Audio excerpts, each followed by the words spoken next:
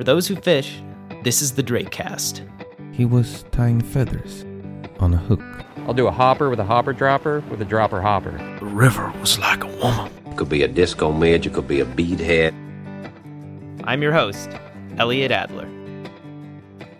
Alrighty folks, welcome back to the Drakecast. This episode is going to be a bit different than what we normally do. The winter 2017 issue of the Drake is just on the cusp of hitting fly shop shelves and mailboxes across the country. So we figured we'd talk to the editor and founder of the Drake, Tom Bai, to hear about what's inside the pages of the coming issue.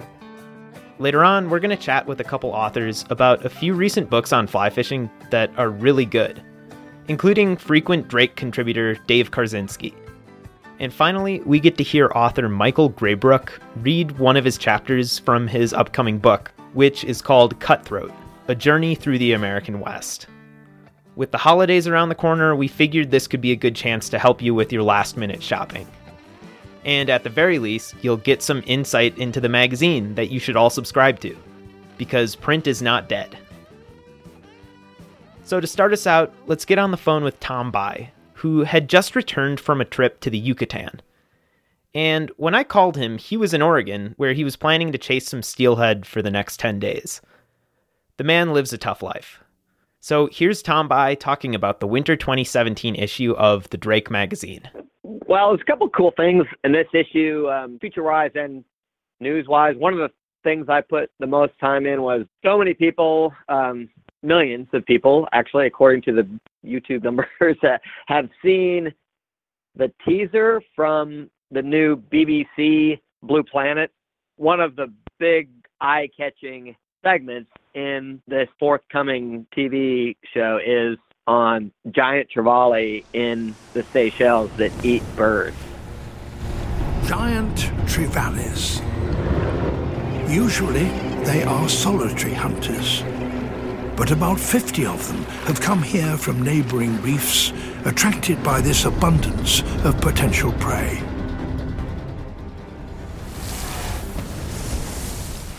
There was some internet controversy over who was responsible for helping get the BBC there. And just like any big thing, social media blows up and sometimes various people take credit for it. Or I was interested in that a little bit, but even more so just the filmmaking side of it. They don't just shoot wildlife that nobody's ever seen in their own environment. It's like they get them attacking their prey, and just unbelievable shots. So these guys went to Seychelles and they shot with Fly Castaway, which is a guide operations in the Seychelles. So there is a fish here that, amazingly, has a brain capable of calculating the airspeed, altitude, and trajectory of a bird. Just had a very, very strong connection to fly fishing, because if these fly fishing guides had not seen it happen and weren't there to tell the film crew where to go and when to be there, they never would have been able to capture it. So that's one story that I think is pretty cool that a lot of people will, I think, enjoy reading about. So what else is going on in the front half of the magazine? One of the things I wanted to do in starting the magazine was always try to not have just bad news in there, because I felt like there's even though right now it seems like a really awful time environmentally, conservation-wise, and things like that, but, rivers have struggled for a long time. There's always plenty of bad news if that's what you want to focus on, right? I hear a lot from an awful lot of conservation groups about a lot of the threat going on right now. All of them, I think, are fair to bring up, but I don't want to run 8 stories in my magazine about pending mines more than anything. I seriously was sitting on at least 4 stories that people had pitched and written about fighting potential mines, all of which are important, but I just don't want to put out a magazine that's that doom and gloom. But we do write an update on Pebble Mine. It's a great one. Just when I think I've heard everything it is about it, it's a great synopsis for some people that want to know the current status of it. But then we also have a profile of Dan Bradshaw, who's a guy that works for Trout Unlimited up in Montana, and he is the guy that set in motion 35 years ago to clean up that creek. It was the nation's first Superfund site. This Silverbow Creek was a tributary to the Clarks Fork, and it was just absolutely destroyed from a mining operation. But he's the attorney that filed the case that eventually led to that becoming a Superfund site and the state getting some federal money to clean it up. And 35 years later, he went up there and caught a wild trout. So, I mean, it takes some time, but it's just kind of neat to see some success stories like that, even though it takes a lot of time. And then there's conservation awareness pieces like, we always have. They're super important as well, and because it isn't all good news, but that's something that we have in almost every issue. And I think people love reading that stuff. We always get letters from it, and they like to be kept in the loop. And so that's some of the things you'll find in that front of the magazine section. We have a couple good humor pieces. That's something that Drake is known for. Humor can be hard. Miles Nolte takes a pretty good shot at social media aspect to sharing via Instagram, and that's a fun one. After the Scuttlebutt section, we've got our props, and then a red spread and a tailwater weekend worth checking out, and then our essays in the Tippett section, and from that, we move on to our feature stories. You mentioned Dave Karczynski, but he also has a feature story in this issue. He's just a great writer. It's about trout fishing in Patagonia, which is a story that's been written. It's an unbelievable fishery down there. I've been lucky enough to go down there and do it myself. But Dave's an incredible writer and would do a really good job with any story. But what I love about this one is that it's kind of a mix between a trip that you book and go and do with an outfitter, but it's also kind of a DIY. It's much more affordable, and you have to be in really good shape to do this. There's an awful lot of hiking involved. And they're catching brook trout, monster brook trout, probably some of the biggest on the planet. And it's usually down there. It's more of a brown trout fishery. But anyway, that's one of the feature stories. And then we have a much more domestic, kind of more of a blue-collar kind of a fishing story. And that's a carp tournament that was held just outside of Chicago, written by a guy named Ryan Sparks. Does a really, really good job of it. He road tripped down there from Kingston, Ontario.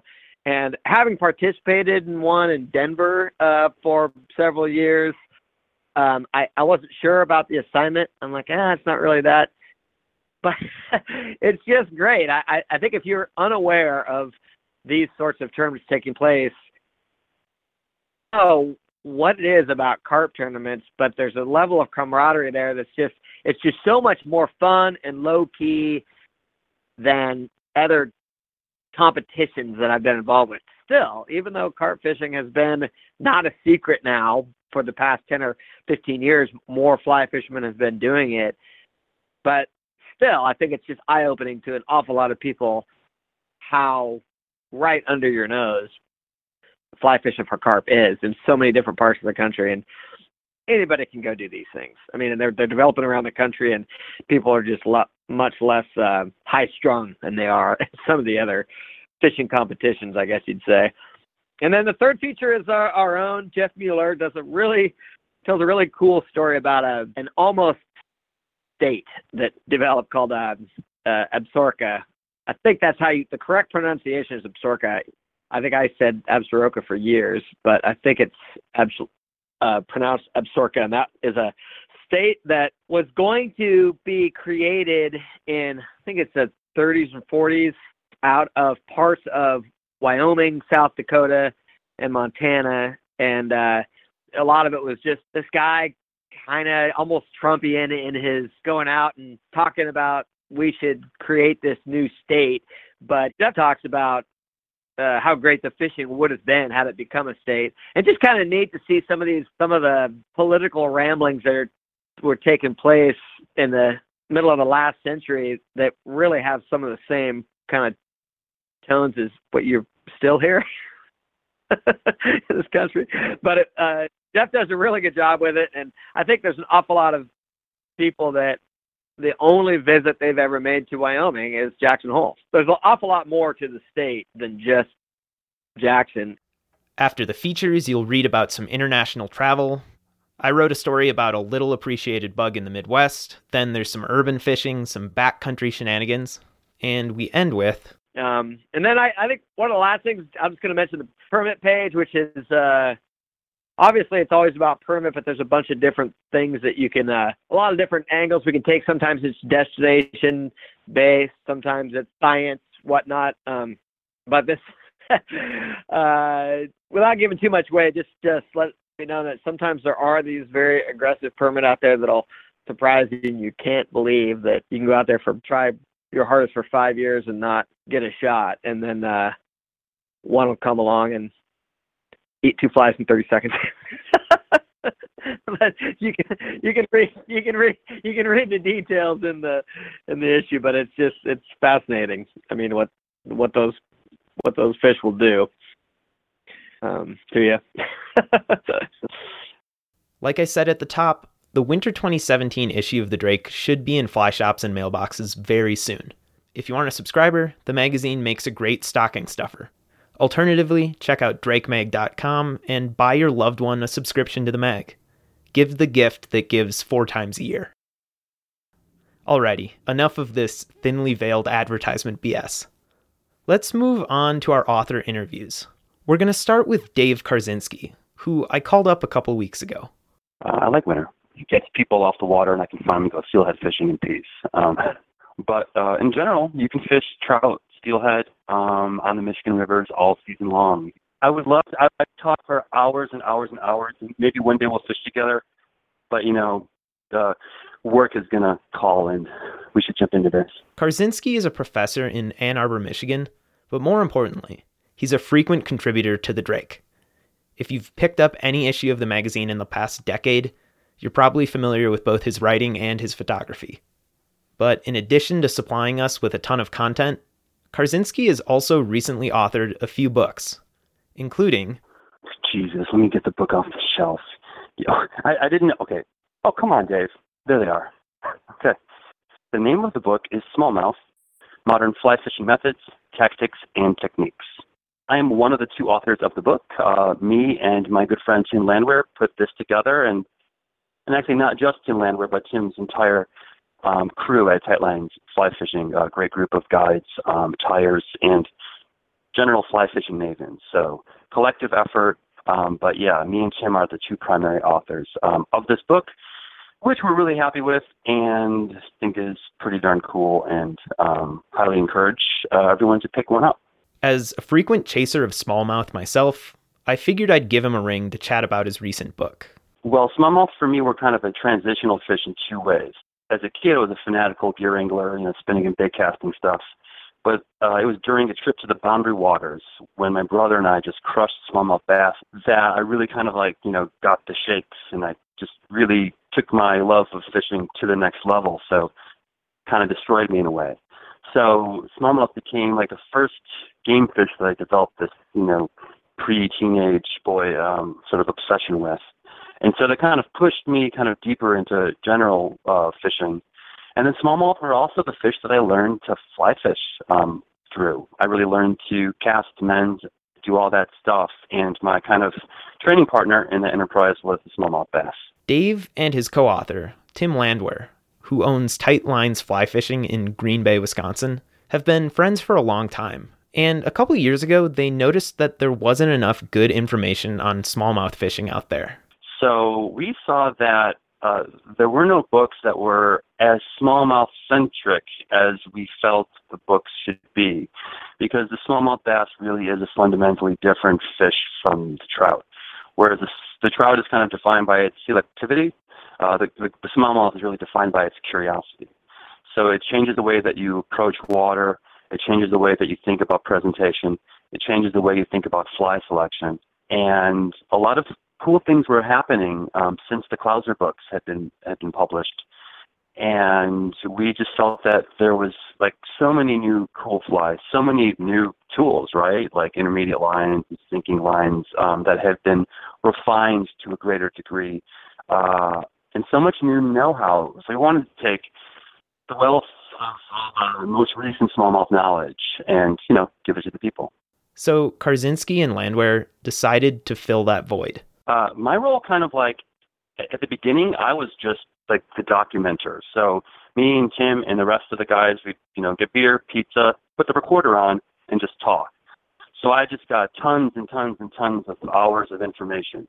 But even at that time, when I'm listening to everybody talking, because people have, different perspectives and ideas and theories on things, I'm trying to ask questions to kind of stitch it all together. While the book's chapters focus on different sections of the water column and the flies used to target the fish there is an overarching theme that strings the entire book together. The hardest thing that I had to do for the book was kind of, find a common narrative, a big idea to connect to all these disparate ideas and sort of make them make sense. So the trout-centric way of thinking is, what is that trout eating? I'm going to look at my box and I'm going to imitate that. The smallmouth way of thinking that we're advocating in this book, and kind of like the big idea of the book, is smallmouth bass, because they're curious, the fly is not the food stuff so much as it is a presentation technology. I'm going to look where that smallmouth is in the water column. I'm going to think about what time of year it is. I'm going to look at what's happening atmospherically. I'm going to look at the light, and I'm going to make my fly decision not by what that fish has most recently been eating or even necessarily wants to eat, but I want to make my fly decision based on the fly that I can present most compellingly and persuasively to the bass. Yeah, so that was kind of the big idea that kind of like enabled me to kind of look at all this information and put it together into kind of a coherent narrative. And Karczynski gave me an example of what he means by looking at bass flies as a presentation technology. I was fishing with my brother this past summer, late summer, low water, like super skinny water, right? And he's a gear guy. And so we needed to make a long cast because the fish were spooky and the water was low and clear. So for me, I can make a long cast with something really light. And even his lightest lure was just crashing down in the water. And he didn't score that day. And I scored a number of fish. And it's all sound. So I'm really thinking about, sound when I'm smallmouth fishing. Whereas, early spring, fish are down deep. Maybe you want a cast that bangs the water a little bit.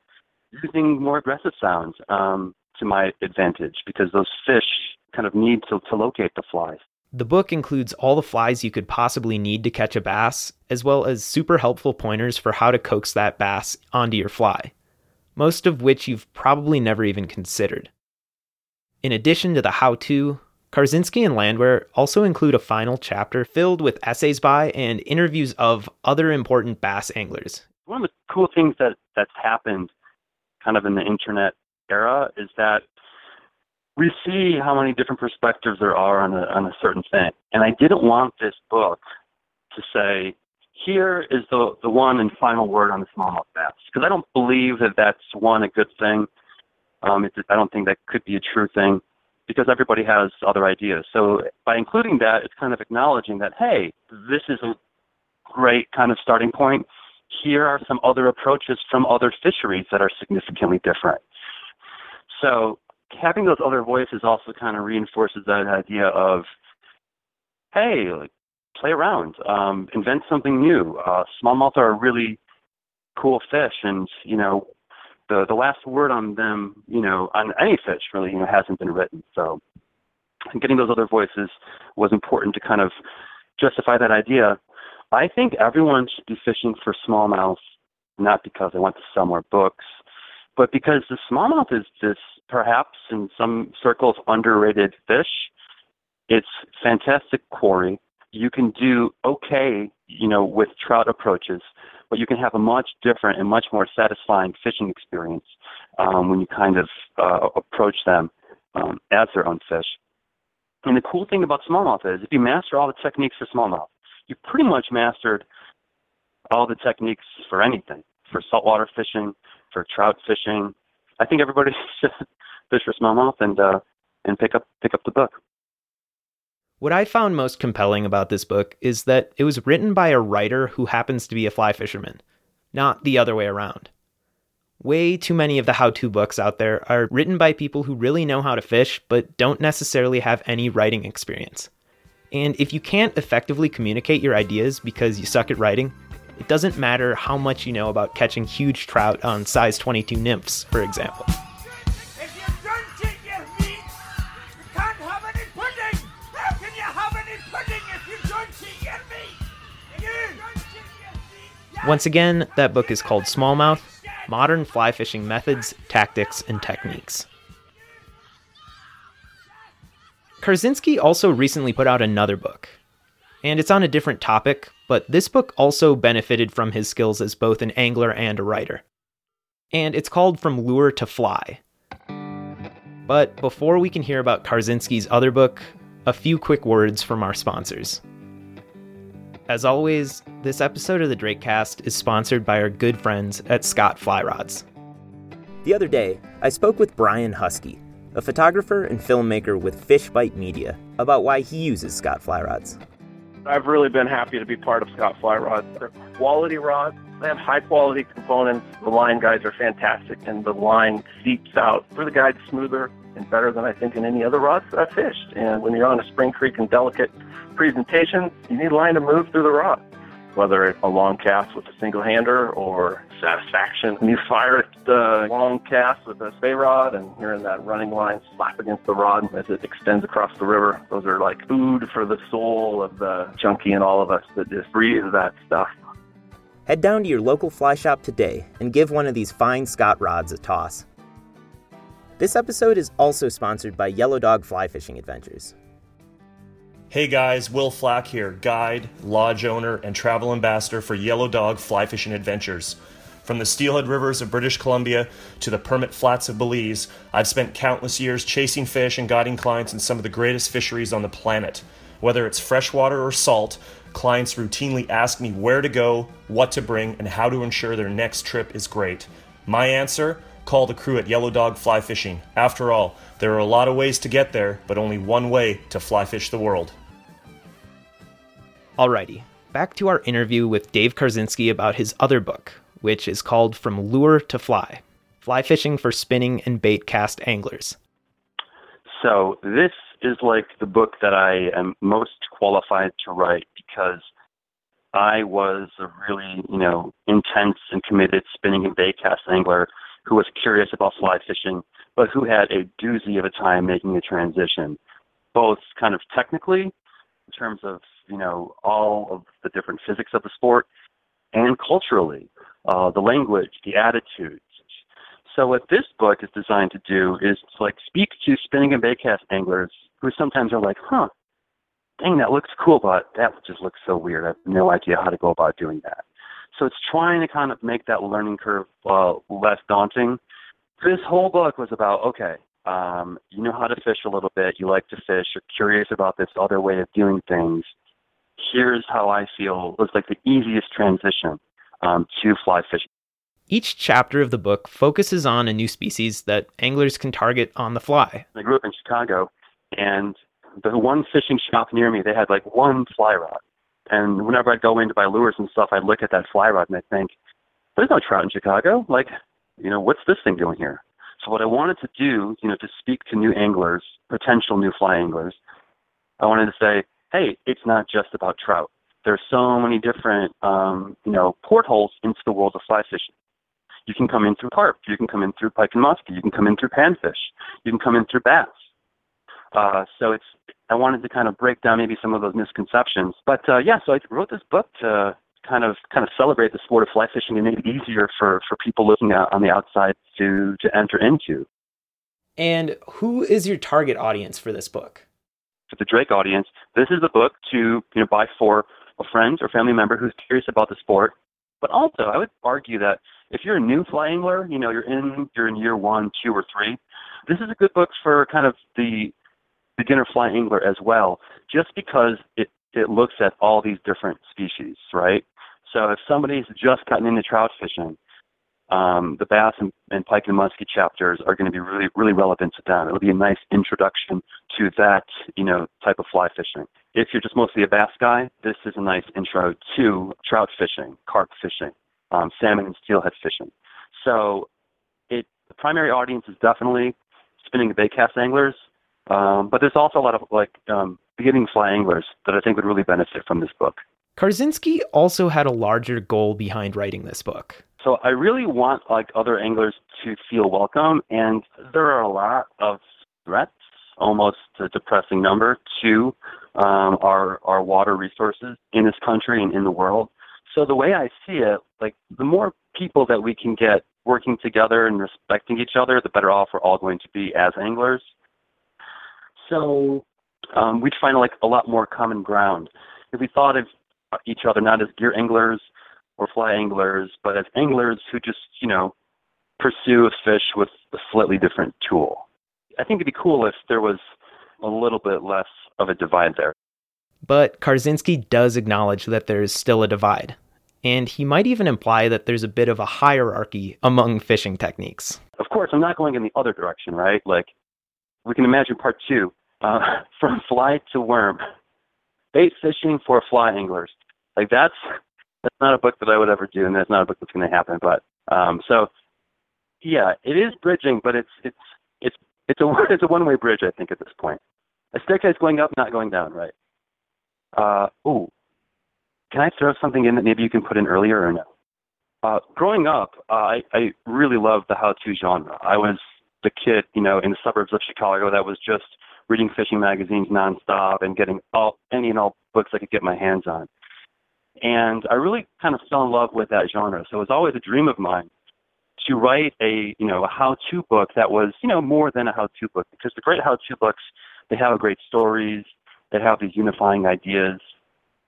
They get you excited about the sport. So when I got the opportunity to do these books, I really, really wanted to produce works that really got people excited and stuff that they could, page through on a winter night and used to dream about the spring, for instance. So the focus on the photos is kind of from that. I want someone to be able to pick up this book, read it intensely, cover to cover, and learn a lot. I also want someone to be able to pick it up, thumb through it, and just dreamily look at the pictures. I also want to point out the quality of photos in both of Karczynski's books.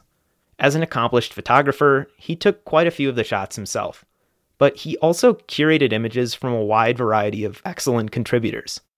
If we aren't careful, this guy could start producing his own magazine that could quickly put the Drake out of business. Because books should be fun, they should be entertaining, they should inspire and get you excited, in addition to teaching. Long live the Drake. To reiterate, the books that we just talked about with author Dave Karczynski are Smallmouth, Modern Fly Fishing Methods, Tactics, and Techniques, and From Lure to Fly, Fly Fishing for Spinning and Bait Cast Anglers. These books are available wherever books are sold. Moving on. There was one other book this past quarter that really impressed us here at the Drake. You can call me Mike, by the way. So to talk about this book, I called up the author. Okay, my name is Michael Graybrook, and I'm an architect in Pittsburgh, Pennsylvania. The book is large, definitely coffee table material, and it's called Cutthroat, A Journey Through the American West. And the story behind how Cutthroat came to be is almost as good as the book itself. Well, when I was studying architecture at Penn State, I took a photography course, and I really got into photography. But I really put that down when I started my own business in the late 80s. I started an architectural practice, and that was pretty consuming. But throughout this time, Graybrook continued fishing. But when I was fishing, I would see just how beautiful some of these trout were. And I just started taking pictures of them just to show my wife how colorful they were and friends, what some of these wild fish really looked like. Because most people have never really seen what wild trout, especially in their spawning colors, look like. And in the late 1990s, Graybrook's focus on trout developed a new intensity. I was on a trip into California with my wife, and I took a fly rod with me, and mostly because I knew we'd be near the McCloud River, and I thought it'd be fun to catch a rainbow trout where it came from. We found a Forest Service office, and we went in to get some maps, and there was a notice there about red band trout, and I thought, I never heard of a red band trout. I'm a fly fisherman. What's a red band trout? I talked to somebody there, and they gave me a couple more articles they had printed. And so a couple days later, I went to one of the streams that was listed having red band trout, and I caught one right away. And it was like no other rainbow trout I had ever seen. The spotting pattern was different. The spots were larger. There weren't as many. And the band of red was just it just looked like a brick laying across the side of the trout. It was just so incredibly beautiful. It just seemed so primal, and I just thought, I can't believe something like this exists, and I don't even know about it. And after that trip, I began to get more and more into finding out about the different trout. And one of the books I picked up when I got into this, Robert Smith, the first edition of his book, Native Trout of North America, he writes about his travels to catch different species of trout. And that book actually had photographs of the trout, and I'd never seen photographs of that many different native trout. I'd heard of cutthroat, but I didn't know there was that many species of them. 13 to be exact. Well, actually 15, but the Elverd and yellowfin subspecies are now presumed to be extinct. And between seeing that red band and starting to read about it, it just took off from there. Graybrook got so into these cutthroat that about 12, 13 years ago, I took 5 trips out west where I would just drive.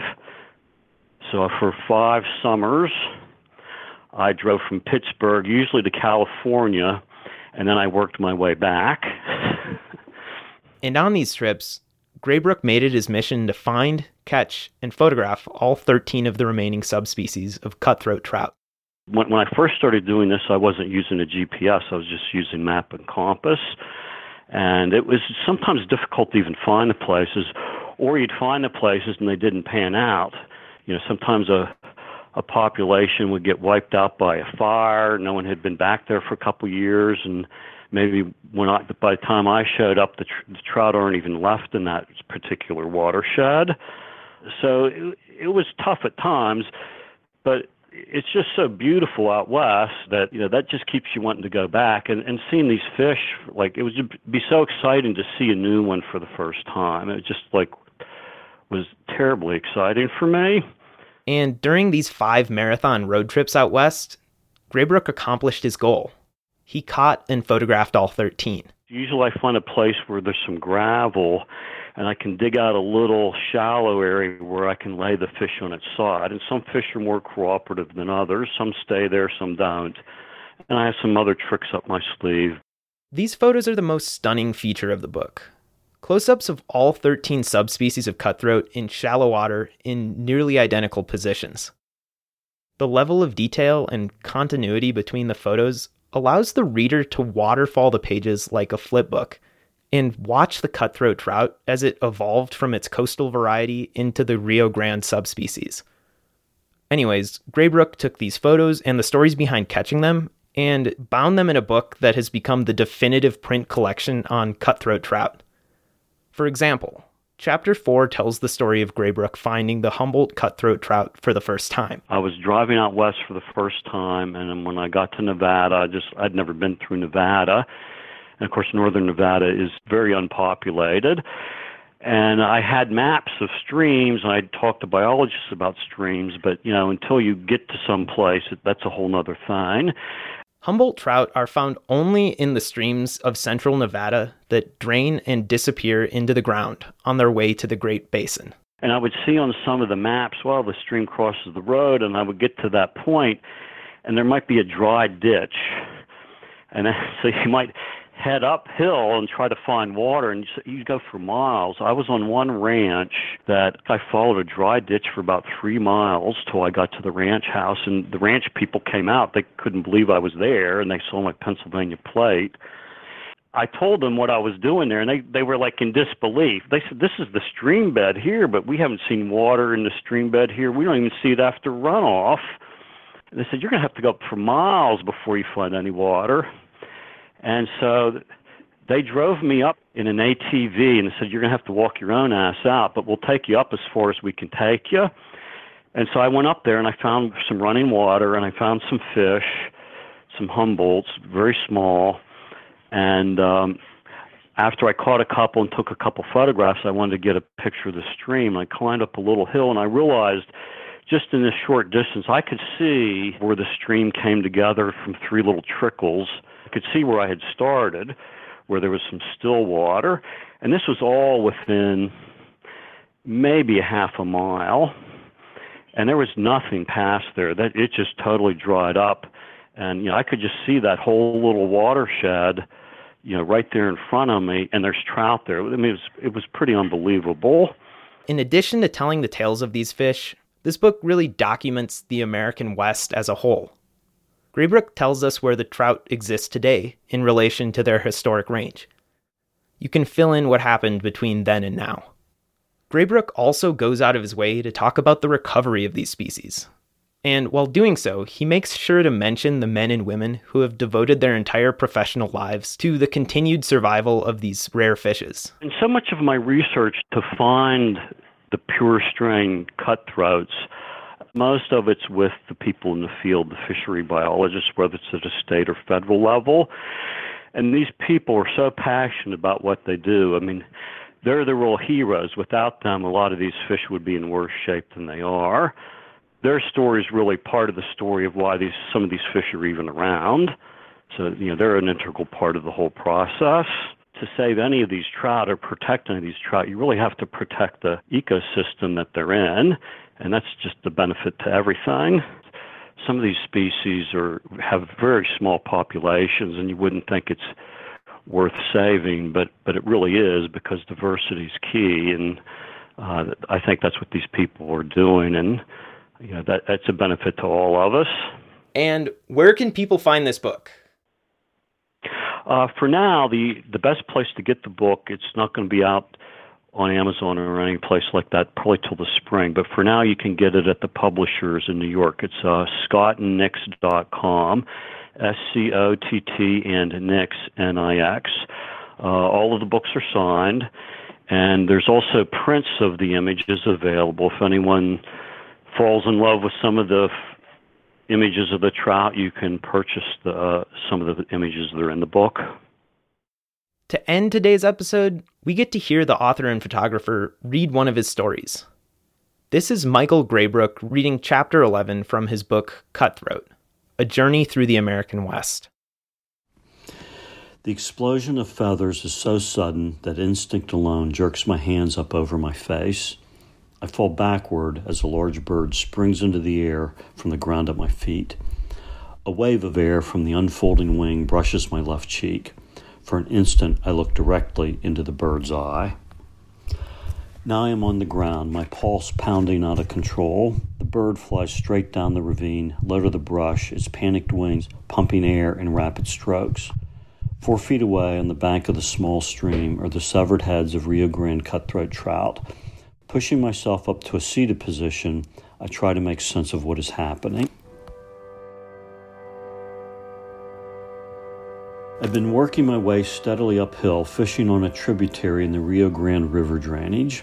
This stream flows down the eastern slope of the San Juan Mountains in southern Colorado, north of the New Mexico border. The cascading water may have masked the sound of my approach, or maybe the bird was too occupied with the remains of the cutthroat trout to notice me. The heads of the Rio Grande cutthroats have been cut clean off. This is not the work of a bird's beak, but the work of a sharp knife, the remains of a fisherman's kill. Poking with a stick through the junkyard pile of heads and guts, I count the remains of a dozen trout. The kill is fresh, and so are the nearby tracks left by an off-road vehicle. The tracks come from an old road that parallels the east side of the stream. Where the tracks cross the stream, the ruts in the stream bank are wet and shiny. These tracks probably lead back down to the meadow where this morning I'd seen smoke rising from a campfire. And I bet that the missing trout parts are sizzling in a frying pan at this moment, held over an open flame by someone who has not read, or more likely ignored, the Colorado Parks and Wildlife regulation that states all cutthroat trout must be returned to the water immediately. Rio Grande cutthroat trout are found only east of the Continental Divide in the upper Rio Grande River Basin in Colorado and New Mexico. Records from the Civil War era indicate that populations of Rio Grande cutthroat may have extended as far south as the Davis Mountains in Texas. Although the Texas populations are long gone, Rio Grande cutthroat trout still have the southernmost distribution of all the cutthroat subspecies. The northern limit of their range extends to about 100 miles north of the Colorado-New Mexico border. The distribution of the Rio Grande cutthroat throughout this range has been greatly reduced by the loss of habitat, but mostly by the introduction of non-native species of trout. The Rio Grande subspecies presently remains in only 5 to 7% of their historic habitat. This morning, that habitat is missing a dozen trout.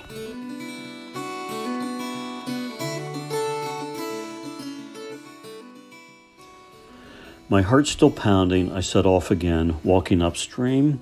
The water rattles down a shallow, rock-strewn gully under and around clumps of brush. In some places, the trail veers away from the stream and skirts the edge of a wide-open, rocky landscape dotted with low scrub and grass. It is dry, but it is not desert. Nearby smooth hills shoulder stands of dark blue-green spruce and fir. A light breeze stirs patches of wildflowers at my feet. Where the trail comes close to the water's edge, I spook some small fish. I know this water. We are not old friends, but I've been here enough times to recall which stretches of the stream hold the most trout, which stretches of thin water to hike around, and which side of the stream has the better trail. My jacket, which was not heavy enough this morning, is now too warm.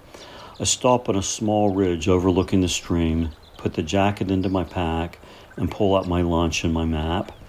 The thought of the dead trout continues to bother me. The image of the 24 dull dead eyes won't let go. My map shows that the stream heads up on a high plateau. On previous trips, I've never reached the headwaters, and I wonder if there are trout up that high. Hoisting my pack onto my shoulders, I adjust the straps and tighten the belt. Today, I will follow the water to the top.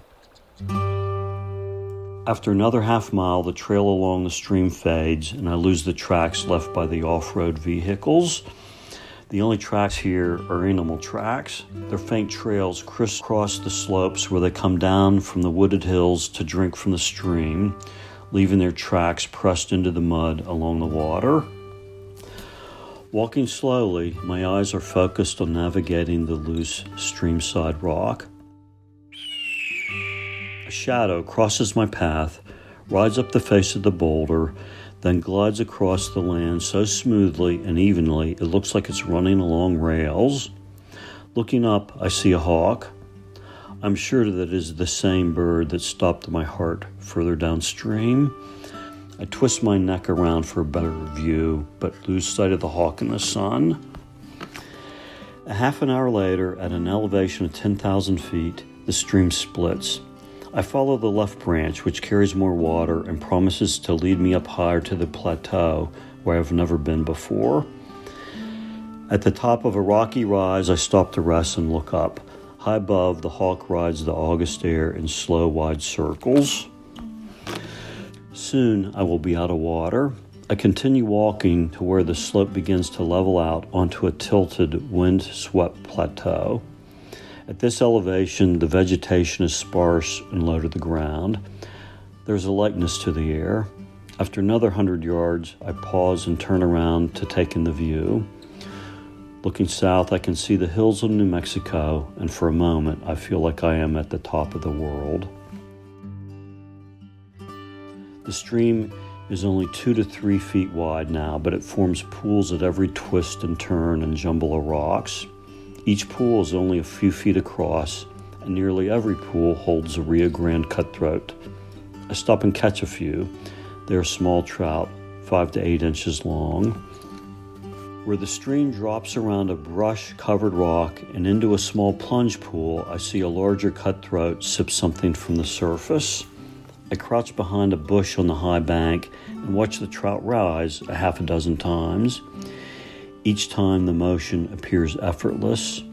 Afraid that if I move any closer to the trout, I might spook it, I slide down the stream bank and sneak right up behind it. I'm on my knees in 8 inches of cold mountain water, and the trout is just 7 feet away. I am so close I could reach out and touch the trout with the tip of my rod.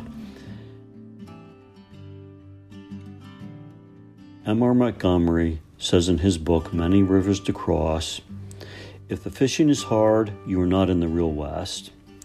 This is the real West. The cutthroat takes my fly in the first cast, and I bring the trout into my open hand. The trout is colored olive and yellow gold, and the gill plate is smeared with burnt orange. A few medium-sized oblong spots spill down the trout's side. Bold black spots bunch up near the trout's tail. The pelvic fins are translucent and shaded in pinks and blues. The cutthroat mark on the trout's jaw is red as new blood. I'm sure this is the most beautiful trout I will ever see. The hawk hovers in the sky overhead, tipping one wing and then the other, watching our every move.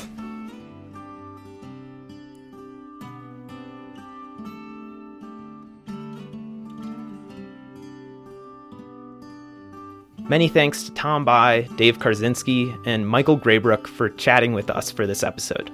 You can find links to the books we reviewed, as well as a link to buy our magazine, The Drake. All of this is available on our website, drakemag.com. I'm not quite sure what's going to happen next week with the holiday season and whatnot, but keep your eyes and ears peeled. We'll be back with more audio in the near future. Thanks for listening. This has been the Drakecast.